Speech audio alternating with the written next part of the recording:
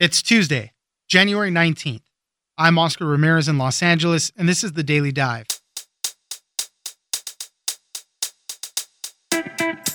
It's all hands on deck at the FBI as they try to track down those who stormed the Capitol on January 6th. The Justice Department has charged about 100 people so far, with more to come.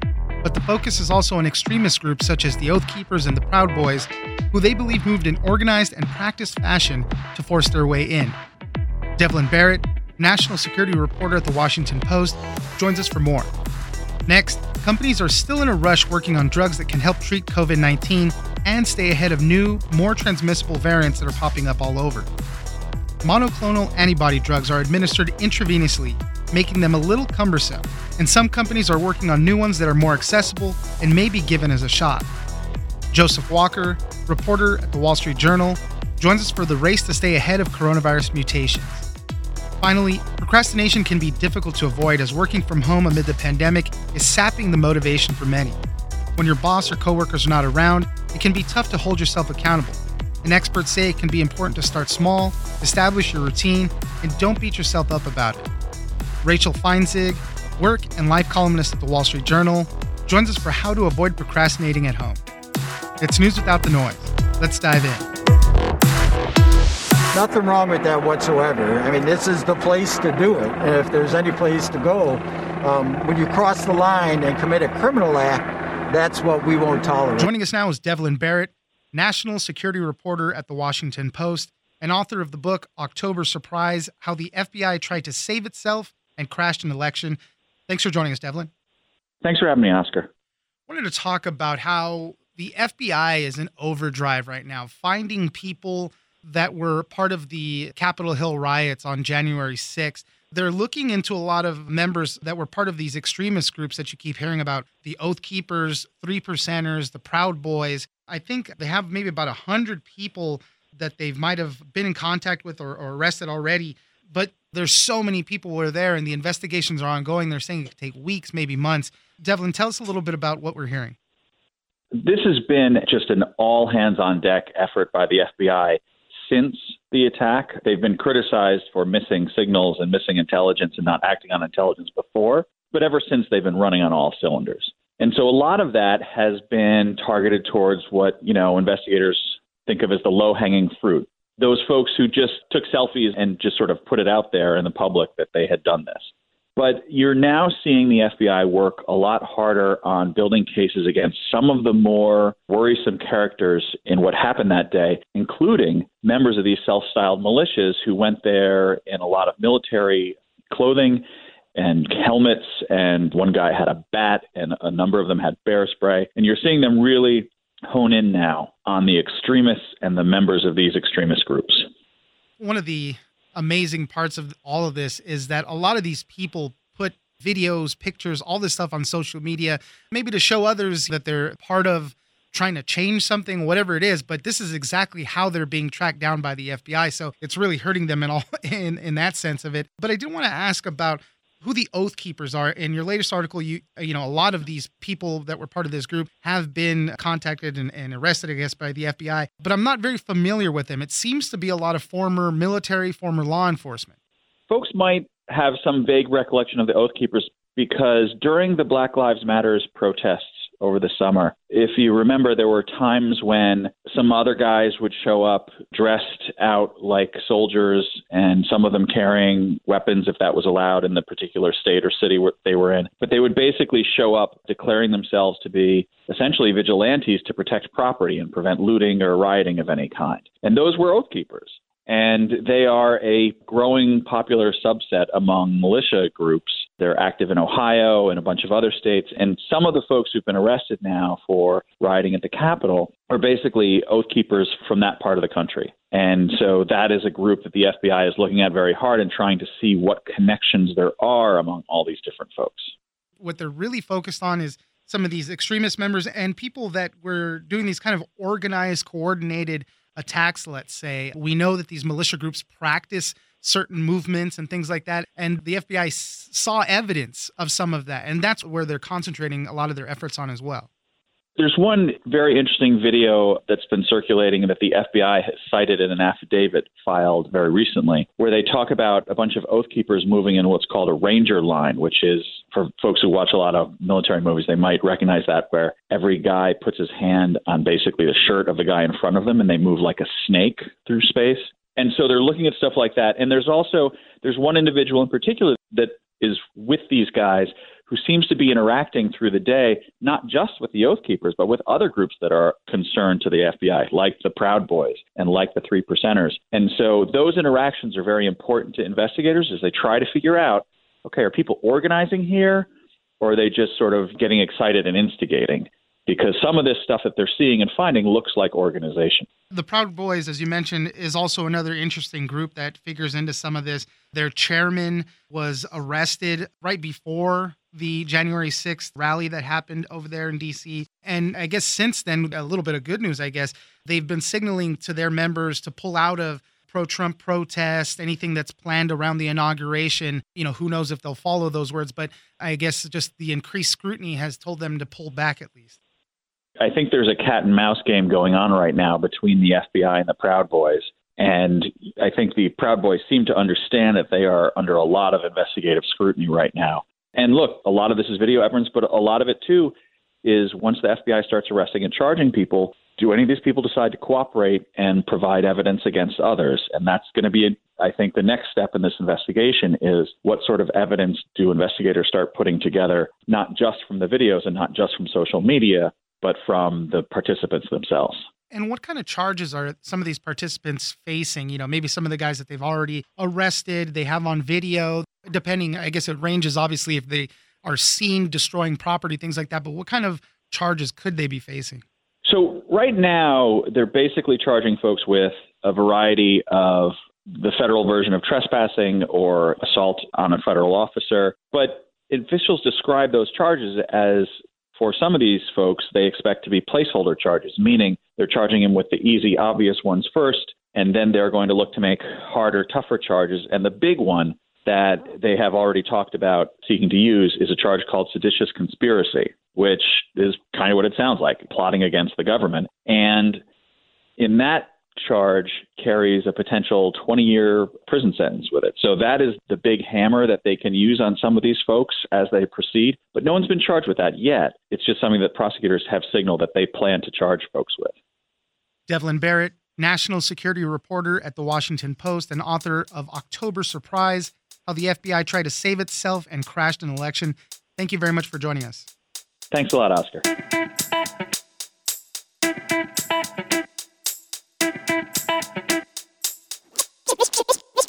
So there's a couple of challenges here. One is that the drugs themselves have to be administered intravenously, which is, not a super big deal. It's about an hour-long infusion. But in a time when a lot of hospitals are struggling with treating really sick patients, they've been a little bit slow. Joining us now is Joseph Walker, reporter at the Wall Street Journal. Thanks for joining us, Joseph. Happy to be here. Everybody's on the vaccine train right now, getting out as many doses as we can, but companies are still developing drugs that could work to help limit how severe coronavirus gets or how severe COVID-19 can be in people, helping keeping them out of the hospital, all that stuff. And obviously, we heard a lot about mutations and variants of COVID-19 and spreading faster. So these companies are still working on making those drugs and making them effective against those different strains. Joseph, tell us a little bit what's going on with these. So obviously these are drugs for people who are already infected with COVID, which, unfortunately we'll probably continue to need until everyone is fully vaccinated and we get to herd immunity. And so these drugs are called monoclonal antibodies, and what they are lab-engineered drugs that essentially are versions of the natural antibodies that your own immune system makes when you're infected by a virus. And so these drugs work by latching onto the virus and stopping it from getting into your cells and sort of replicating itself and taking over, which makes you sick. So these drugs have been out for a few months now. President Trump famously received one. He said, I got the Regeneron, and now I'm doing much better. So there's a couple of challenges here. One is that the drugs themselves have to be administered intravenously, which is, not a super big deal. It's about an hour-long infusion. But in a time when a lot of hospitals are struggling with treating really sick patients, they've been a little bit slow to get infusion sites up and running for these drugs. And then the other worry that sort of has been in the back of people's mind, and that is sort of more at the fore now, is that viruses mutate over time. And there's always a possibility as they mutate that they become resistant to both the natural immune response and also these antibody drugs. And so at this point, there's a number of companies who are developing sort of next generation versions of these drugs that they hope will anticipate any of these future mutations or variations that we see in the virus, as well as make them more easy to administer by making them just like a simple shot or two instead of an infusion, which should make it easier for doctors to administer and easier for patients to get. Yeah, I mean, as you mentioned, administering these medicines are a little cumbersome. You mentioned it's about an hour-long infusion, but it requires an hour of prep time, an hour-long of monitoring after. And as you mentioned, these hospitals are so strapped for space and time and so many patients, it's hard to kind of get through all that stuff. So, yeah, making it easier to administer would be very, very helpful. Name us some of the companies and some of the medicines that are being worked on. I know AstraZeneca is a player in this. They have a drug cocktail of 2 antibodies and a few other medicines. Eli Lilly was one too, where it's kind of interesting because we're hearing about the variants especially, and I guess, they say that their drug is fine against the UK variant, maybe not so against the South African variant. So that's a very interesting one right there. So maybe to take the last one first here. So one thing to just keep in mind with these variants, right, is that what we're calling the South African variant, as far as we know, is not sort of widespread here in the U.S. yet, which is a good thing, obviously. And so the point is, though, is that in America, at least, and in most other countries, you don't have to worry about the South African variant yet, right? But if it were to become sort of dominant or come here in the U.S., then that might be a problem for this Eli Lilly drug. In fact, it looks like it is a problem for the Eli Lilly drug. The company itself admits that their drug looks like it'll be less effective against this variant in South Africa.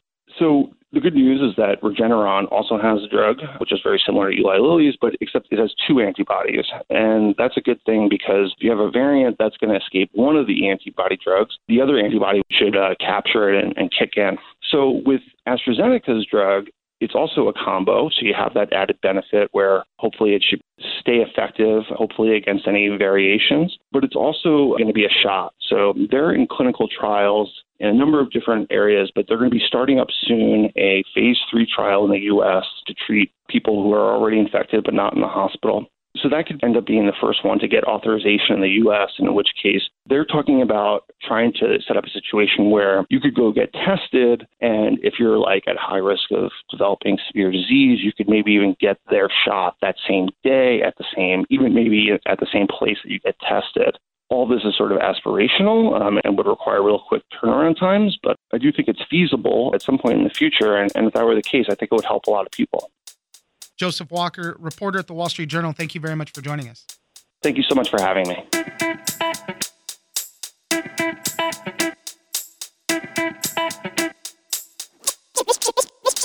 Pull out an old iPhone. Like a lot of us have them, like lingering in our cabinets in those right. like white boxes that we never use. Like turn it on. It'll probably work with Wi-Fi, and that can be your like Instagram phone that you use when you're taking set breaks. Joining us now is Rachel Feinzig, work and life columnist at the Wall Street Journal. Thanks for joining us, Rachel. Thanks so much for having me. I wanted to talk about productivity and procrastination. I'm a huge procrastinator just in everyday life, but as we've seen throughout this last year, the pandemic tends to amplify things, let's say, especially when you're working from home. I'm lucky enough to kind of do a balance. Sometimes I'm at home, sometimes I'm at work, and it's completely different when I'm at home. Those little distractions really play a big part in it, and I find myself putting things off to the last possible second. So how do we fight this? What's going on while we're working from home mostly? Well, first of all, know that it's not just you. I mean, you're right. Like some people's personalities, they're just more prone to procrastination. But I think in this moment, everyone is really struggling. The thing that I learned when I started reporting this piece is that our office, our workplace, like oftentimes came with cues that kind of reminded us to work. Even just seeing colleagues like walking to a conference room, going out for lunch, this kind of routine really kind of motivated us. In addition to the fact that, of course, our boss was watching oftentimes, so Right. you could just get away with a little bit less procrastination. Part of that I found out very interesting, those cues that you were talking about, because at work, you're only there for a finite amount of time, right? So let's say just throwing out there 9 to 5 and, you have your disruptions here and there and well, I got to finish all my stuff by the time I'm leaving. When you're working from home, it's completely different. You're there the entire time. So, you can spread it out throughout the day. And at the end of the night, you might still be working thinking, man, I waited till the last possible second to get everything done. Exactly. It gets kind of blurry. And if you don't have that routine, it can be a huge problem. That's what I heard from experts. Like one of their tips was, set firm work hours, start at 9 a.m., even if you could kind of get away with starting later, because you're going to run into a problem when it gets kind of blurry. And I also heard from someone who told me that he was having a lot of trouble because he didn't have those boundaries and he also didn't have those set kind of breaks and set interruptions. You might expect to kind of like put little bumpers on your workday and carve out your time. And I think when it just gets really nebulous, you can also run into this problem where maybe you're like really crunching for the morning, you're working really hard, and then you just end up totally like burnt out by the afternoon. Right. And that's when that afternoon procrastination hits. Keeping yourself accountable is really difficult. As you mentioned, when your boss is not there or whatnot, you tend to stretch those out in the middle of the day. So you did speak to a few experts on how to kind of avoid this procrastination thing. What are they saying? So one thing is to add some separation. So we talked about kind of like establishing a routine, set firm work hours, but also just like physically having some separation. Someone even told me like, use different devices for different things. So I know this is hard, but like try not to go on social media. If you have another device, try not to go on social media on your work computer. Pull out an old iPhone. Like a lot of us have them like lingering in our cabinets in those Right. like white boxes that we never use. Like turn it on. It'll probably work with Wi-Fi. And that can be your like Instagram phone that you use when you're taking set breaks. And if you can, like leave it in another room, even just having to walk like 20 seconds to go and do that can really help. That's probably a really good idea. There's countless times where I'm sitting down, I'm reading, taking notes, researching for a story, an interview, just like we're doing now, and I'll creep over to my phone and then I waste, like 15, 20 minutes doing that when I should be narrowing down things that we're going to be talking about right now. So that's a good one, especially removing yourself from the situation, going to another room. Another one that some of the experts told you about was starting small. Sometimes it helps to get you over that hump. Just opening an email, maybe writing the headline will get you kind of in the mode to start working more. Just start. And actually, I meant to even put like a sub, like, a part B there, which was like, really just start. Like you have to just like actually take that first step. And it's so easy to put off, but just like to feel like you're pushing things forward, to get that little bit of confidence that like maybe you can break this down and give it a go, I think is really crucial. Yeah, and one of the things that we kind of alluded to throughout this right now is establishing that routine. And I know that's the toughest part, at least for me, when I'm working from home. But that could be one of the biggest things to help benefit avoiding the procrastination. And also, like, you can combine that with getting a partner. So, like, accountability is just really huge. I talked to someone who does kind of like a Zoom study hall where you would literally be online and watching other people do their work, and that can really help motivate you. And those are just strangers. But you could also just like pick a buddy, pick like a peer, talk to them. One of the people I talked to had a client who like meets with a peer every morning. They kind of plan their weeks. They talk about priorities. And then at the end of each day, they touch base to kind of review how things went. And I've done this even with friends like who, have different jobs than I do, just like in broad strokes. My best friend and I talk not infrequently. And sometimes I will literally just tell her, like, can you just text me and tell me I have to start writing this story, and then text me again in an hour and make sure I did it. And it really does help. We keep going through these tips and talking more and more, and I'm finding that I am the worst person to work with because when I work at home, my wife is also working at home too, and I'm the one who's taking her away from things, saying, hey, let's go do something else. Let's take the dog for a walk. So I'm the one that's distracting everybody, I'm realizing through all of this. But the last thing that you mentioned too in your article is don't beat yourself up about it. We are going through these kind of weird, unprecedented times, and just because you're procrastinating doesn't mean that you're failing at everything. I mean, this, like, you really can't take it so personally. I mean, you can keep trying to fight it, and you should, try to get going with work. But everyone is feeling this. It's that stress and just feeling down. I mean, in many ways, this really is kind of like an energy and confidence problem for a lot of people. It's just really hard to get going when we're feeling down. And I think everyone's kind of feeling that right now. Rachel Feinzig, work and life columnist at the Wall Street Journal. Thank you very much for joining us. Thanks so much for having me.